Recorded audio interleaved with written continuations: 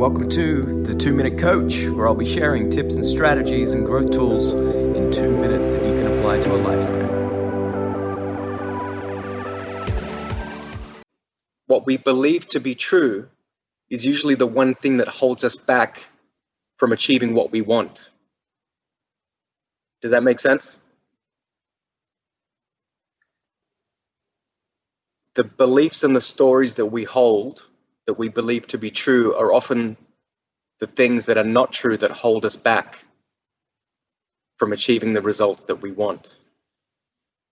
So I don't have enough time is a belief because you think you need to be doing an hour or more than an hour for your training to be effective. Make sense?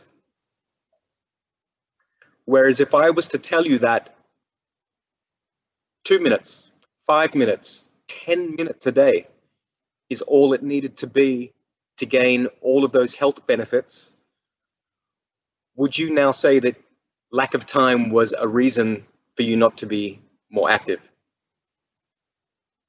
Bingo. So that limiting belief of like, I need a full hour and I've got to go to the gym, I need an hour and a half, I've got to shower, I've got to get back home to the kids. I don't have time today, so I'm not going to do it. I've only got 30 minutes. No, it's not enough time, so you don't do it. Boom, we've got to reframe and have new beliefs of what we need to do, what's possible, and what could I do, even when I have a really busy lifestyle.